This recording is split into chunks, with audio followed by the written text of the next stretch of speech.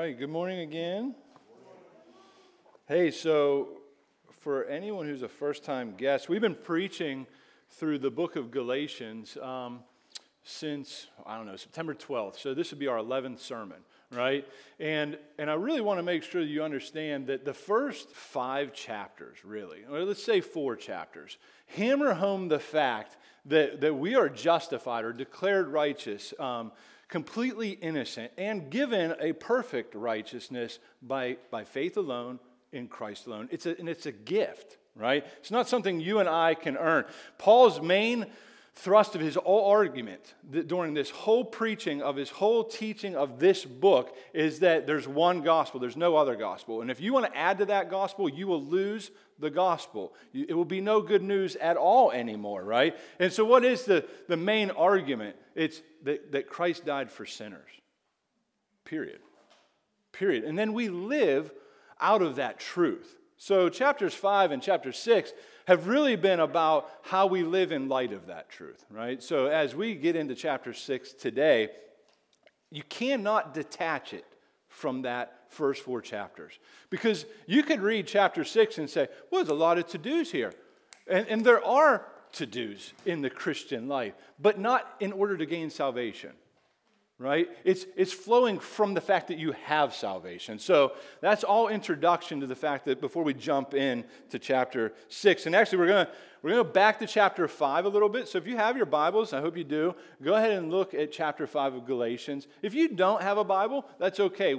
I'd love to give you one. We have Bibles here, so we can make sure that we get you one today and then bring it back next week so that you have it. Because I want you to have the Word of God in front of you as I'm preaching, as I'm teaching, so that you can see it for yourself. Because if there's ever a time where you look at this and you're just like, yeah, not seeing that, then you should be wanting to engage me and say, where do you see this in the Scripture? Because if you don't see it in the Scripture, that's a problem, right? Because I want you to see the truth as it comes from the Word. All right, so all that's introduction.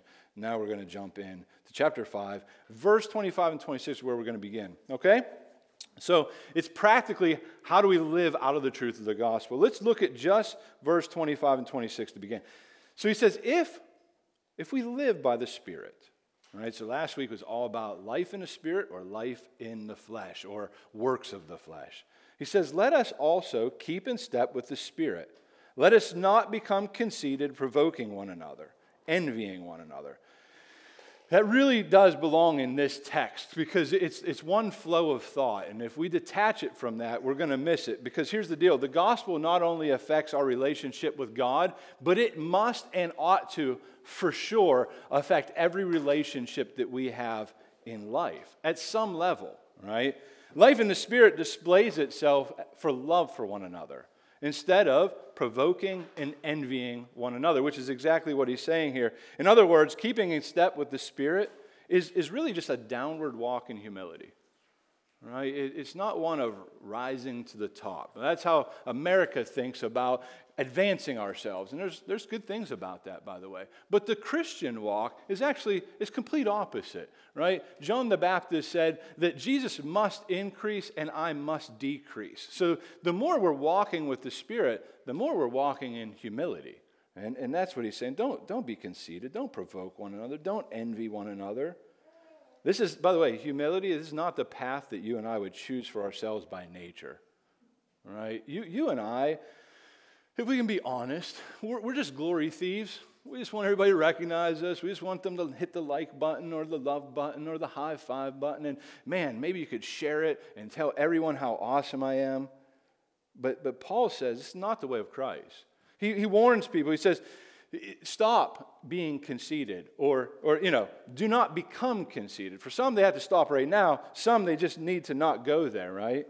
But this word conceited really could be translated as vainglorious or even empty honor. And those are not words you and I use very often within our English language. But what it means is a deep insecurity. Lacking glory, lacking honor, lacking recognition, right? Which leads us to then want to prove ourselves to people. We want people to recognize. We want glory. We want you to see.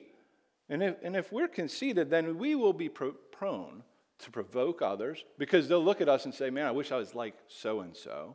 Or we'll be prone to envy the other people, that we don't think we've arrived to where they're at. Neither of those are gospel living.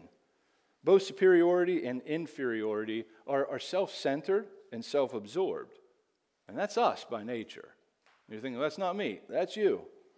This kind of conceit really is just pride, right? By the way, if you're thinking, what about you? It's me, right? Like, don't ever think, well, the guy who gets to preach the word, he mustn't struggle with that. Wrong. If you're a fallen human, and here's the newsflash, you all are, you struggle with pride, or you just don't struggle with it. You're just swimming in it, right? But here's the thing. Pride's hungry for attention and respect because it causes you to think more highly of yourself than you should. This is why when you look at God, it's really hard to be like, yeah, I'm pretty awesome. Especially if you look at the cross, right, which is where he's going to go. Pride sinfully prefers other people than different people, right? I like this person because I really like what they got and I want recognized. But this person, I don't really care what you think. That's pride. It honors those who are trending on TikTok and Twitter. But those who the world really doesn't see, you don't see them either. And you don't really care if they see you because their opinion of you really just doesn't matter because, well, who cares, right? There's a saying that says this: humility is one of those things that if you think you have it, you don't. Right? Like, you can't be the guy or the gal that's just like, I am the most humble person I've ever met. Fail, right? Like, I'm just killing it in humility, right? No one would say that. We're too slick. We know, but we think it. We feel it. We feel, especially in a competitive sense. You're going to see it today at the Turkey Bowl. It's going to be on full display. Somebody, and by the way, there's a fun sense of that, right? There's a fun sense of that. It's not fun when it's happening within the church. It's not fun at all. It's exalting self above God. We seek to magnify Christ, to make him look great. We live in light of the gospel and in such a way that when people come in contact with us, they might even recognize me, like, there's something different about you. You're all right, man. I'm really amazed at the way that you're loving your family, you're loving your community. And in that moment, you have an opportunity to be like, yeah, I'm all right. I'm pretty good. Thank you. Or you can point to the one who's at work in your life. Because if any of that's real and if any of that's true, that's God at work in your life by his Spirit. And you have a chance to give him glory, right? C.S. Lewis said this. He said, humility is not thinking less of yourself. It is thinking of yourself less. Man, if you get that changes the way you will wake up and behave throughout the day. Right? It's not the person who's always just saying, no one sees me. You're still seeing yourself. And it's not the person who's walking around, look at me, because it's still about you. Humility is just, and it's a gift of grace. You and I can't muster this thing up. It's being so captivated by the gospel, so captivated by Jesus, that you have an audience of one that all you're concerned about is his delight upon you. And you know that's secure because of who you are and whose you are in the gospel. That it doesn't matter if you think highly of me, and it doesn't matter if you think lowly of me, because I know what my God thinks of me, what he says about me, and what he says about me is true because I'm in Christ. And so that's how we see humility formed in a believer. You know, the greatest display of humility that the world's ever actually witnessed is the incarnation of Christ. It's Christmas, right? That is the greatest, that's the epitome of humility, because what it led to was God in all his splendor, having angels worship him day and night as if there were such a thing in heaven, singing holy, holy, holy. And he steps down gladly, joyfully, and puts on flesh. He becomes a baby. There's nothing more humiliating or humbling for God to do than to have to dirty his diaper. I mean, think about this. We laugh at it, but we don't ever think about the fact that Jesus lost baby teeth. We don't think about, this is God, right? And this is humility. But then it's not, he didn't just come so that you would just do everything for him. He didn't come triumphant like that kind of king. Mark 10:45 says, for even the Son of Man came not to be served, but to serve, and to give his life as a ransom for many. This is humility. Jesus willingly went to the cross. Jesus willingly died for sinners. That's humility. And as we look at that, there's no way that there is a way because our flesh. But as we look at that, there's no other response if you're understanding what's happening within that gospel than to shrink. To shrink, right? Because Jesus went from sovereign to servant.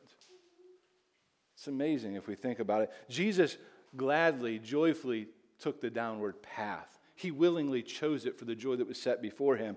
Humility is seen clearly in the incarnation of Christ, in the entrance of Jesus into the world. Jesus, who is the Son of God, he assumed all the limitations of humanity, right?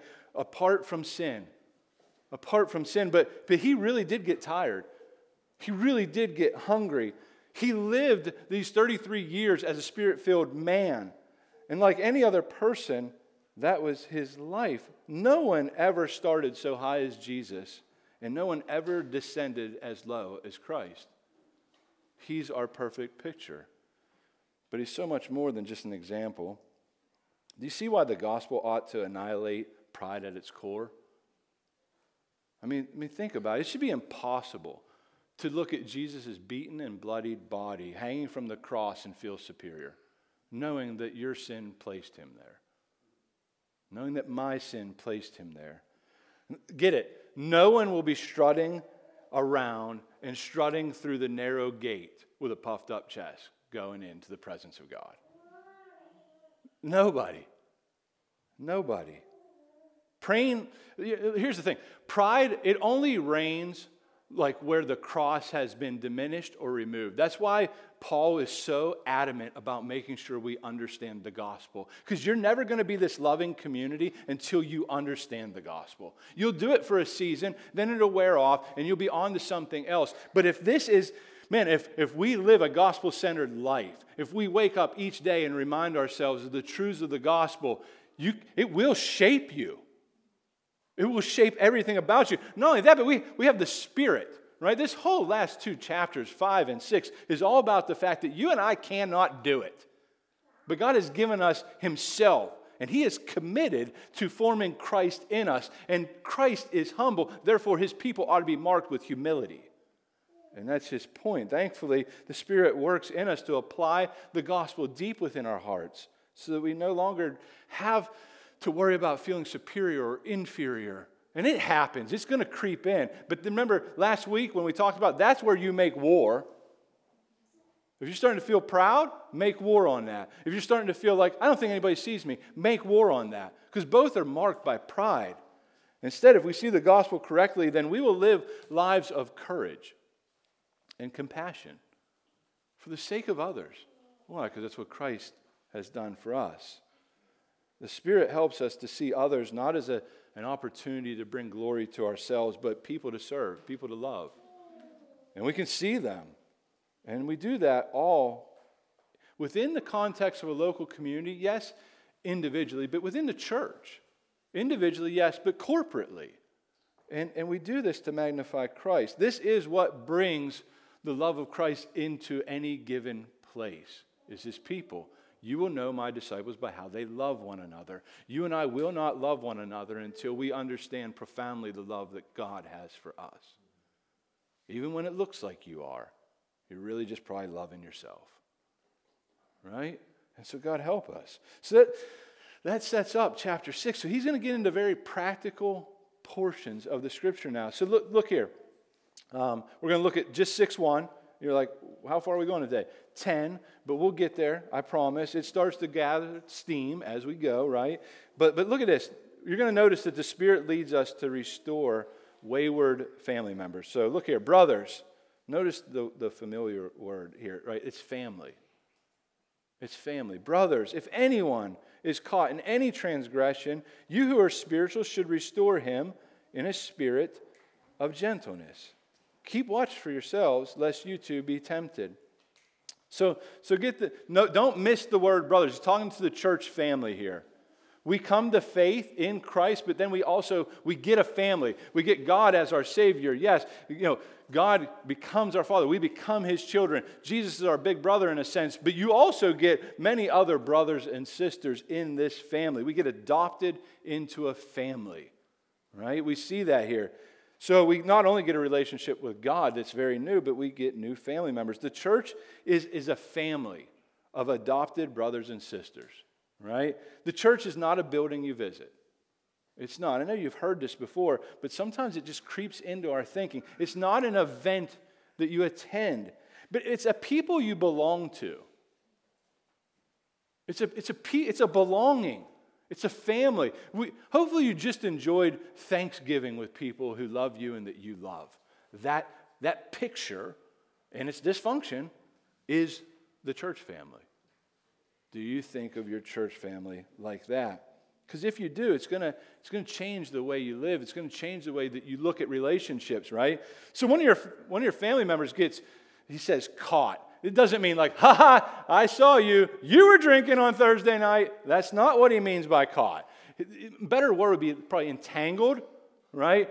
Someone's entangled or they're trapped in a pattern of sin. Those of you who are spiritual should seek to gently restore them for their good and for the good of the church. Because you might think of your sin as individual, but if you're connected to a family, it affects everybody.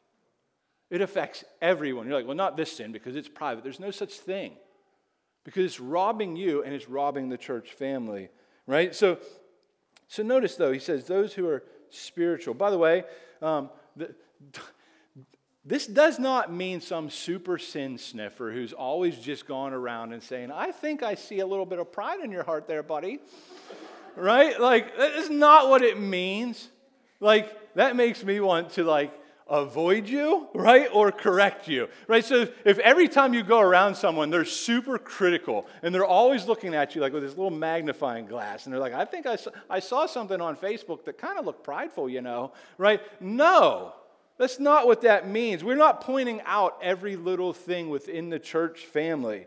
That's not what it means. But let me ask you this. When he says, we ought to be looking for those who are caught in a transgression, or we see that they're caught and we should restore them. Is this how you approach or even think of church life? Is this how you approach it? Are you concerned about your family members potentially being entangled in sin?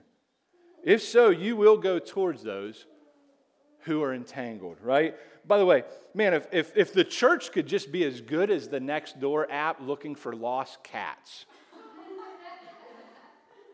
I mean, straight up. You ever been on Nextdoor app? If you don't know what it is, I'll tell you later. I don't have time for that. But this Thanksgiving, man, cats must have went crazy, right? There must have been turkey carcasses laying everywhere, and they just went everywhere. My news feed was just blowing up. Hey, if anyone finds this cat, they got a picture of the cat. Please, I'm sure they're lost, and this is find them.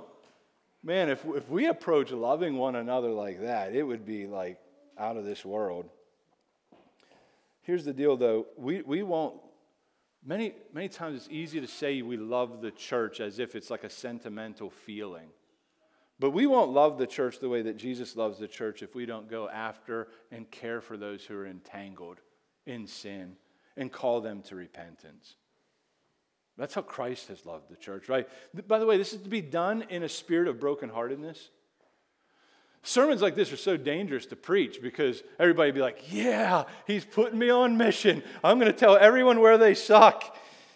But that's not the heart of the person. This is someone who's just brokenhearted for you. This is someone with deep humility and tears probably welling up in their eyes, doing the most uncomfortable thing in the world, which is sitting down with someone that they deeply love, and they're risking the friendship. Because they know you could do everything right, and you could just be like, you're judging me, because that's the favorite memory verse of someone who's entangled. And they know it's risky. But questions, it says spiritual. We got to define that, right? Because if you were to poll 10 Christians right now, that question, well, who are the spiritual within the church? I think it'd be a lot of fun to find out some of the answers. Maybe we should do that. But my guess is I try to boil it down to probably the top 3. And you might have other ones, and they might even be better. Maybe we should work on this sermon together. But this is the 3 that I got. So the first one's the professional pastor. They are obviously spiritual. And hopefully they are. I mean, it's a really bad thing if the pastor's not filled with the Spirit, right? But there are totally tons of lost pastors. You think that's not true? Come hang out at some pastor conventions with me. But of course they're spiritual, right? Because they got big books, they got big brains, and of course they're just the person that's always going to be the one to help the sheep out in that moment. And we hope that that's true, but that's not always the case. They got bunches of letters after their name. Okay, maybe. How about the intellectual giant? Who's that? Well, they're marked by their quiet times. They might even do Bible studies with tons of markers or highlighters, right? And they've always got a coffee off in the distance. And by the way, if you do that, I saw a coffee like, oh, you busted me. You might be doing that in a very spiritual way. Don't take it too personally. I got to have fun here, though, right? They listen to the best podcast. Their favorite flower's a tulip, right? And, they love all the dead guys. And by the way, this probably describes me more than anything. I love all the dead guys. I love all of that. They got a very sharp mind, sometimes very callous heart towards people, though, because they know so much. On the other end of that spectrum, though, is the emotional mystic. We'll call him that, right? And this person's all about the feels, right? They love enthusiastic worship. I love enthusiastic worship. They love speaking in tongues. They love healing. They love signs and wonders. And everywhere they go, little flowers or maybe even, let's say, feathers fall off them and dust, gold dust. Yes, that's what happens as they walk about. But here's the deal. All or none of these may be actually truly spiritual. Right? Because what's being mentioned here, what's being mentioned here is spiritual does not mean some elite, super spiritual seals, right? I don't mean like, I mean like they're the crazy force that's just gone in and taken over land. I don't mean, that's not what it means. What does he mean here? Those who are filled with the Spirit of God. Who's that? That's everybody. You mean it's saying just the pastor's job? Nope. Those who are spiritual, those who are walking by the Spirit, those who are led by the Spirit, those who live by the Spirit, those who walk by the Spirit. This is the family's job. And it should be met with real relationship. So you got to think about this almost in the sense of like a relational investment. Think about a bank. Every time you put in a deposit and you go take a withdrawal, you're going to get to a point. If you keep taking withdrawals and never put in an investment, it's going to be bankrupt. You can do that in relationships. So you put in the investment because there's going to become a day where you're going to need to sit down and look across the table with someone and take a withdrawal for the sake of their good, for the sake of their soul. But if you've never put a deposit in it, you probably ought to wait for someone else to do that because you're just going to over-withdraw. This is why belonging and being and knowing one another and loving one another and spending time apart from just a Sunday morning is so imperative for the church. And so God, help us to do that. Why do we do this? Because it resembles our Father. Right? Jesus is in the business of helping lost and entangled sheep. Therefore, his followers, his children, right? God's children ought to be just like Dad. So we go. And by the way, after this time of COVID and everything, there's so many detached sheep out there. I just keep running into them. And my heart longs for them to belong to a people and to be pastored by people. And so take the time to get to know them. I met a woman named Jen. I won't tell you where she works. And man, she's just longing for someone to pastor her. She just melted yesterday as I was trying to pick up something for a friend. And she'd worked long hours in retail, and she needs a people. I invited her today, but she's working. Retail's like that. I did it for years. Listen to what James says in James 5:19 through 20. He says, "My brothers, if anyone's among you wanders from the truth and someone brings him back, let him know that whoever brings back a sinner from his wandering will save his soul from death and will cover a multitude of sins." I want to focus in on this word, this restoring word, right? And to do that, I'm going to ask one of my friends for help. Tim Keller, that's his name. So listen to what he says, because I'm not going to be able to say it as good as this, so why try? Listen to what he says about restoring a brother or a sister in a spirit of gentleness. He said, restore is a term used for setting a dislocated bone back in place. A dislocated bone is extremely painful because it is not in its designed natural relationship to other parts of the body. To put a bone back in place will inevitably inflict pain, but it is a healing pain. It means that we are to confront even when it will be painful. But our confronting must be aiming to prompt a change of life and heart.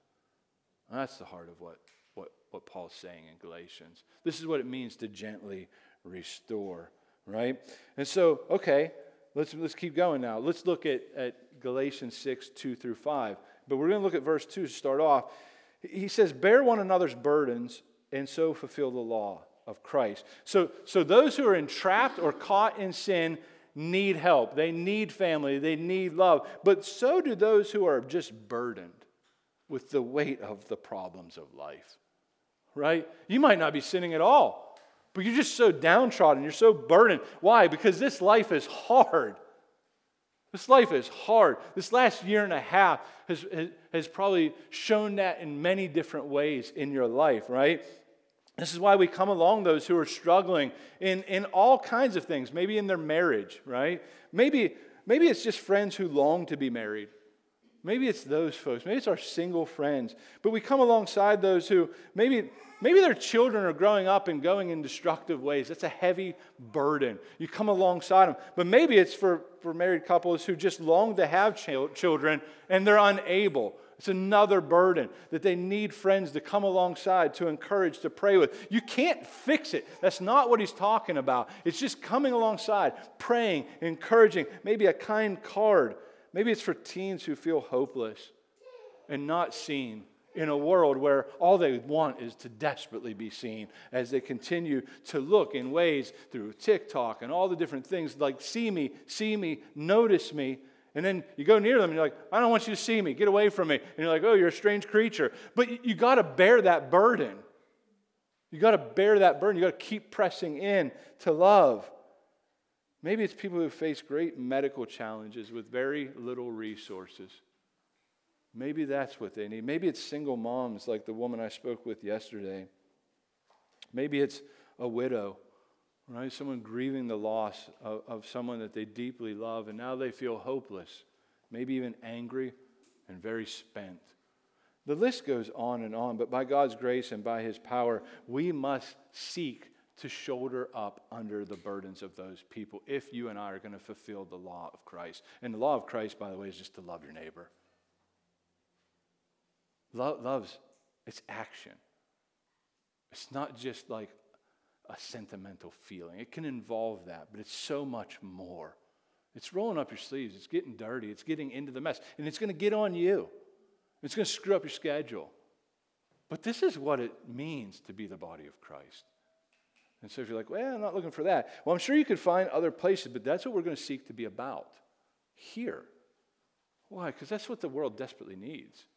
That's what I desperately need. That's what you desperately need, whether you realize it or not. So then he continues. Look at 3 through 5. For if anyone thinks he's something, by the way, he's back to pride. Oh, you don't think you need your burdens bared up? Hey, if you think you're something, I just want you to know, you're nothing. You deceived yourself. You're confused, right? But let each one test his own work, and then his reason to boast will be in himself alone and not in his neighbor, for each will have to bear his own load. Man, that sounds so easy in theory.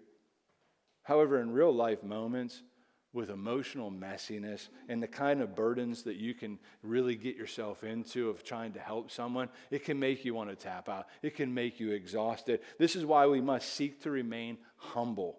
Not comparing ourselves to others, right? Instead of comparing ourselves to others, we look to Jesus, who bore all our burdens perfectly. He bore all the law's demands. He bore the judgment of God in our place, right? And so we see that in 1 Peter 5:7. He says, cast all your anxieties and burdens upon me. Why? For I care for you. So we take our burdens to Christ. first and foremost. But that is part of the burden bearing. Someone might not be able to even conceive of that in the moments that they're burdened. That's why really burden lifting is taking them to the one who can handle it. That doesn't mean you're the Savior. It doesn't mean you're the Savior. You're not. You might be able to help tangibly, but that doesn't mean that you're required to be the Savior in that moment. You're taking them to the one, back to the gospel, the one that will lift all their burdens, even as their circumstances remain the same. So many times we confuse this. We think we want to fix the circumstance. Your job's not to fix the circumstance. Who do you think has them there? And what's his purpose in that? To make you more like Christ. Sanctification, the process of becoming more like Christ, doesn't happen without friction and without pain and without suffering. And so if we're always just running around trying to save the person, you're actually saving them from the instrument that God's using them to make them more like Christ. So you just go and you just remind them, we have hope. We have living hope. Why? Because we have a Savior. And that Savior says, come to me, all you who are weak and weary and burdened, and I will give you rest. It's a promise. He will do that in the midst of your struggle. So we must continue to, by God's grace, shoulder each other's burden. Right? And so, notice this, though, in verse 2 and 5, right? It can almost seem like a contradiction. Help one another burden bear their burdens, but bear your own. Right? But the words are actually a little different. The word load is not the same as burdens. Burden is really just a heavy weight. Think a lot of like 5-piece luggage. Now, maybe a couple of you could carry that on your own. I know a couple of you are thinking, I got that, right? But not really. Not if it's really, really heavy. Load is much more of a lighter weight. Think of a carry-on or a backpack. And why this matters is because I want you to think about it like this. There are things that you need to carry on your own, right? Hey, I just need to get out of bed. Will you be my accountability partner? No. Set your alarm and get your butt out of bed, right? Like that's not my burden to help you with. Figure it out, right? I can show you how to set an alarm, right? I can do certain things if you need it. But no, that's not what it means. So to help illustrate this, I want you to know that my wife and I, we like to go hiking. I like it more than she likes it. But there was this time we went to Maine, and we were hiking, and it was stunning. We're right on the coast. We're overlooking. It's literally a perfect day as far up to that moment. Because I actually remember saying to Jess, I said, it's days like this I start to wonder, is there really sin in the world? I remember saying that at lunch. It was tongue-in-cheek. God was quick to remind me, there is. And so as we just peaked this climb, and we start descending down the downside of that mountain, and I hear this most blood-curdling scream from my wife. I'll save you all the gory details, but she broke her leg, and it was just nasty, right? And so she was carrying a backpack. I was carrying a backpack, and that was fine. But now she needs me to help bear this burden. And not that you are a burden, but you get the point for the illustration. So I had to take her backpack.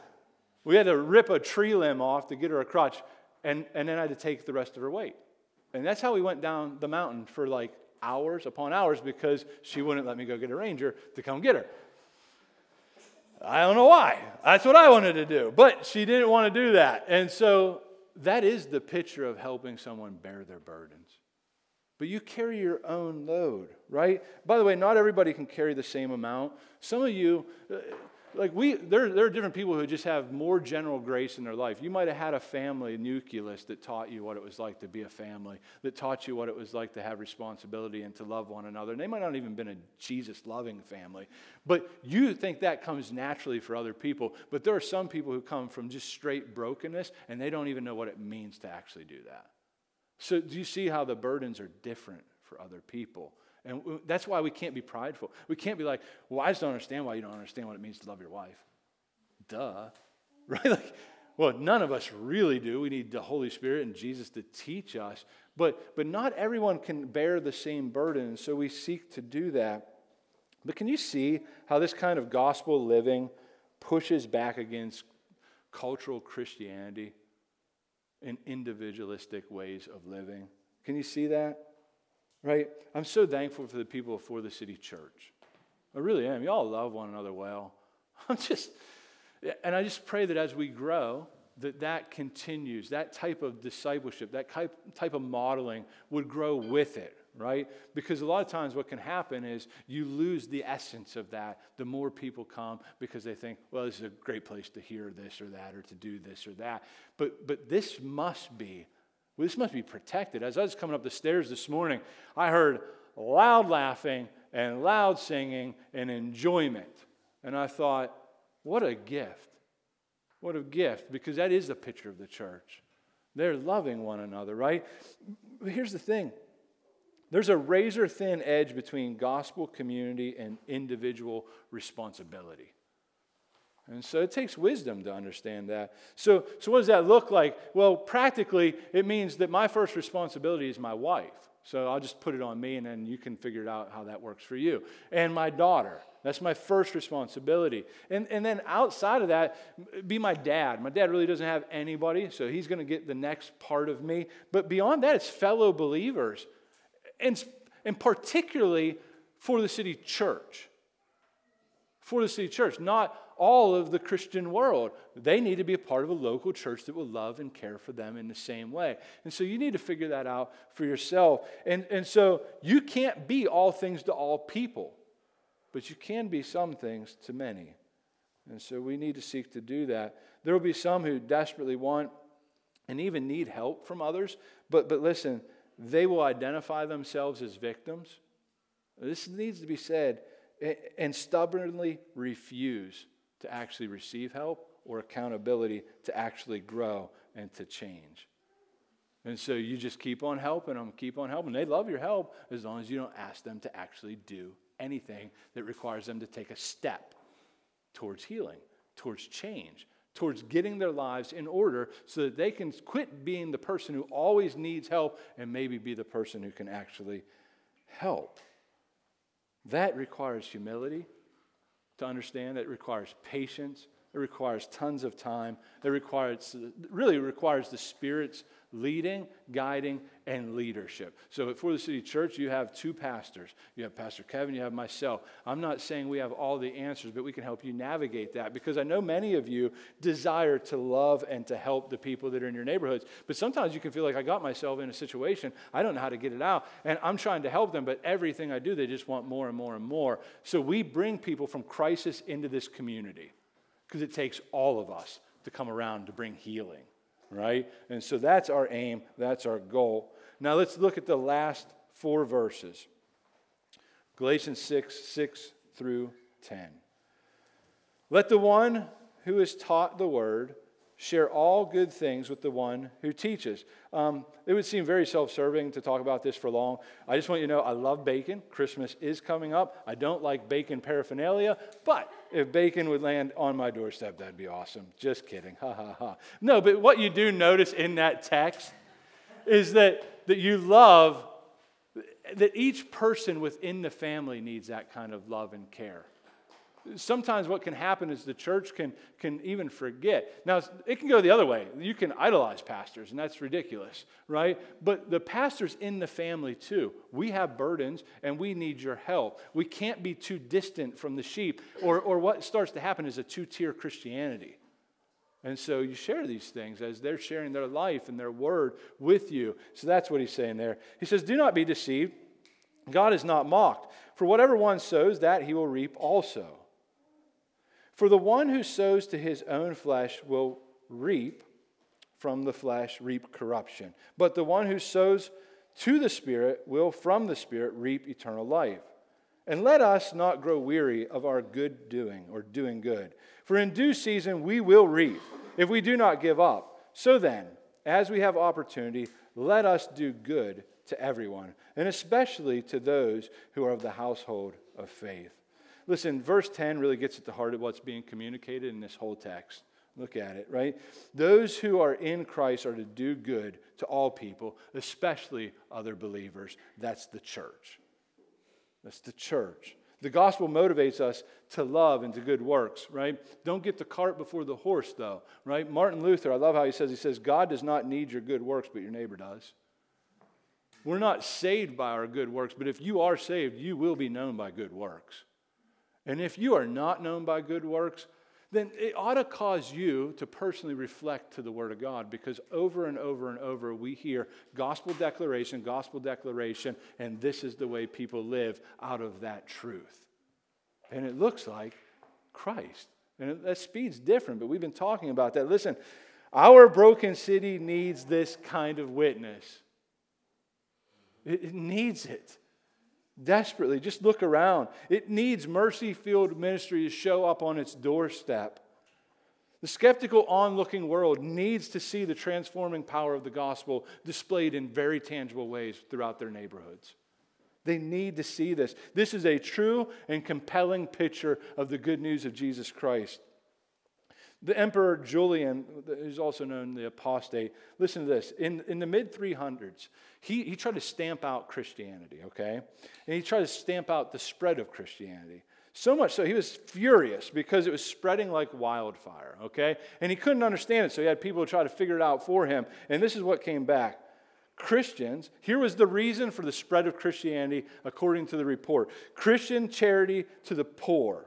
He also said that the Galilean not only feeds their own people, but the poor. Man, they even feed ours as well. They're feeding Romans. They welcome people into their agape, into their love, into their family.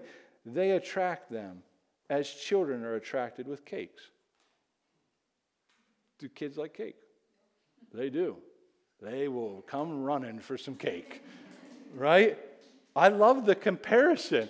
What he's saying here is that the church was so compelling because of their love, that people came running to it, that they would flock to it, because there was something so different about this, the way this people was living, that it got the emperor's attention and said, why is this happening? We must stop this. This is a powerful thing. It's not marketing. Marketing can help, but it's not marketing. It's not building a big building. Lights, camera, action. I know this, by the way, is not sexy enough for most people. People are stuck in some strange Christian bubble culture. It's so weird, by the way. That kind of subculture is so strange. We've swam in it so long that it actually doesn't look strange, but it's strange. And if you get out from it, you'll notice that's awkward, right? But people are going to start to ask. They're going to be like, well, what about the concerts and the light shows and the haze and all the brrrr, right? And I like brrrr. Man, like I freaking love guitars. I love electric guitar.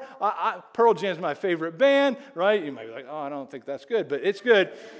Get over it, right? But people like that. They want that brought in, and there's nothing wrong with that. There's nothing inherently wrong with that. But if that's what you think church is primarily, you're so confused. They might say, well, what about the bus tours to the Holy Land? Or if I don't have enough cash, maybe we go to Sight and Sound and go see Esther for the 437th time, right? Like, what about the programs, Pastor? What about the consumeristic approach to the church? Man, this thing's about me. I mean, I got kids. Send them out a slide. Put them in my little minivan. Give me good coffee.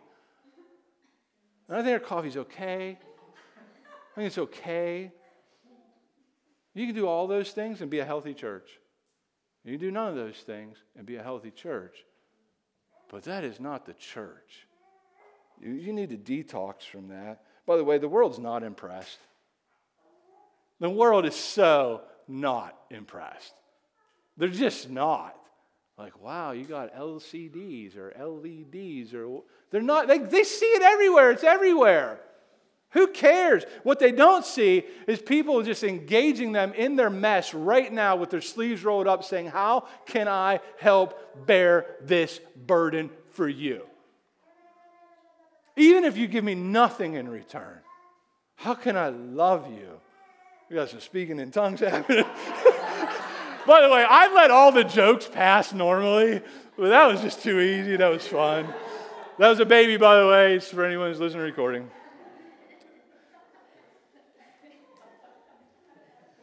Man, we just need a genuine refresh of the Spirit that's bore out of gospel centrality. God help us to do that. I so desperately want this people to love Jesus and to love their local church beyond Sunday morning. That's the aim. I just want you to know, like, if you're here, that's what I'm praying for. And you're like, well, I don't know if I want that. Then leave. Because that's what we're working towards. It's what we're working towards. It's what we're praying towards. That's what we long for you to have, because it's what's best for you. But it's going to hurt. To love people like this hurts. I mean, here's the thing. Way too many people want shock and awe, not sacrifice and love. Because it's just easier. It's just so much easier just to show up and say, do something awesome. And now let's get brunch. I feel uplifted. Right? Like, that's easy. Gosh, that's not the way of Christ. This life will cost you. It's going to cost you. It will cost you. It's cost some of you already. You're going to want to give up. But can I tell you something? An avatar online can't do what we're talking about. And if you don't know what that is, hang out with Jake. He'll teach you. Because I just thought it was a movie, but I guess it's this little icon that raises his hand when he's excited about worship and all these weird things. That's strange. Verse 7 says, do not be deceived. God is not mocked. For whatever one sows, that he will reap also. He is not mocked. And he is not impressed by much of what's probably seen. Love's risky. It's risky because that doesn't mean they're going to love you back. But that's why we keep going to the cross where we're infinitely loved. You're in Christ, you're infinitely loved. You might want love from other people, but you do not need it if you're in Christ because you are loved. And so we keep seeking to love. This kind of life is not complex, by the way. Walk with Jesus, make friends. That's what we've been saying since the beginning. And if you will do that long enough, you will get in their lives. And if you get in their lives, you will have the opportunity to bear their burdens. And if you will bear their burdens and love them, you will fulfill the law of Christ. This is what it looks like, right? This kind of life is the kind of life I'm praying that you'll embrace. But if you're going to embrace this, you must embrace the cross. Because it means you wake up every day and die. Who's excited? Let's go.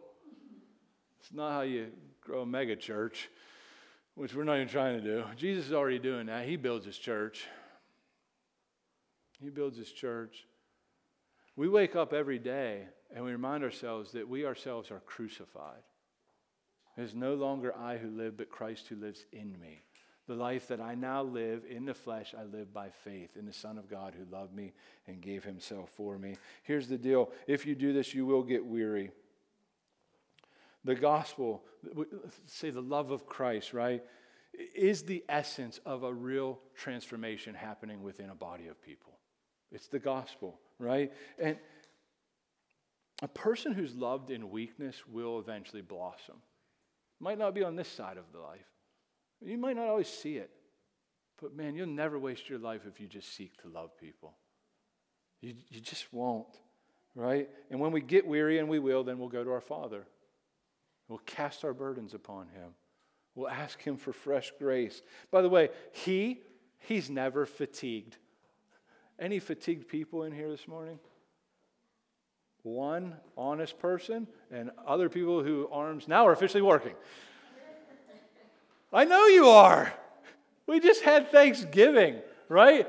And some of you, man, this is even if it's awesome, you're thankful it's over. Because it's just so tiring emotionally and all the other things. And then you got the whole tryptophan thing, right? But here's the deal. God never gets fatigued.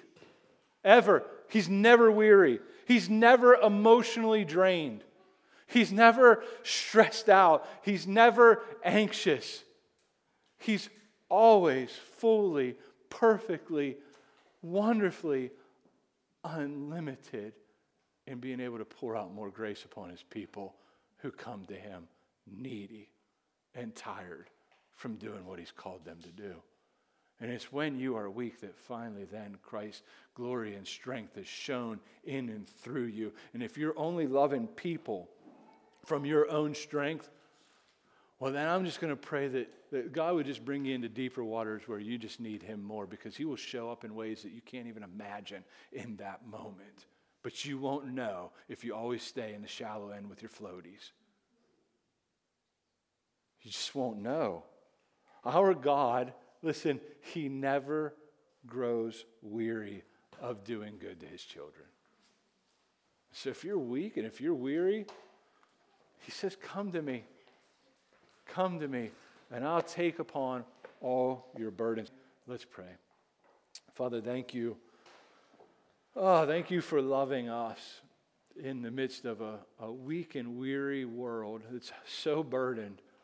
You sent your Son as a baby to put on flesh and to live the life that we could never live, and truly to go and go to the cross and die the death that we deserve to die in our place. He lived a perfect life, therefore he has real righteousness. He takes on our sin and he calls all to trust in him, because it's in that moment that he's upon the cross and the wrath of God is poured out upon your innocent Son, the Lamb of God who come to take away the sins of the world, that he can from the cross declare it's finished. He's done it all. He's received the wrath of God. He has fulfilled the law, and he calls all to trust in him. And the cross did not have the last word, because Jesus triumphantly resurrected from the grave on the third day, defeating Satan, sin, and death. And he calls everyone now to repent and to believe the good news and to have life with him now and forevermore. All our greatest burdens have been lifted because of Jesus. Jesus, we thank you, we praise you, we love you. Lord, Holy Spirit, continue to work mightily through us to cause us to take this downward path in humility, so that we might be able to serve those who are heavy laden and burdened in this world, to magnify the name of Jesus, we ask. In Christ's name, amen.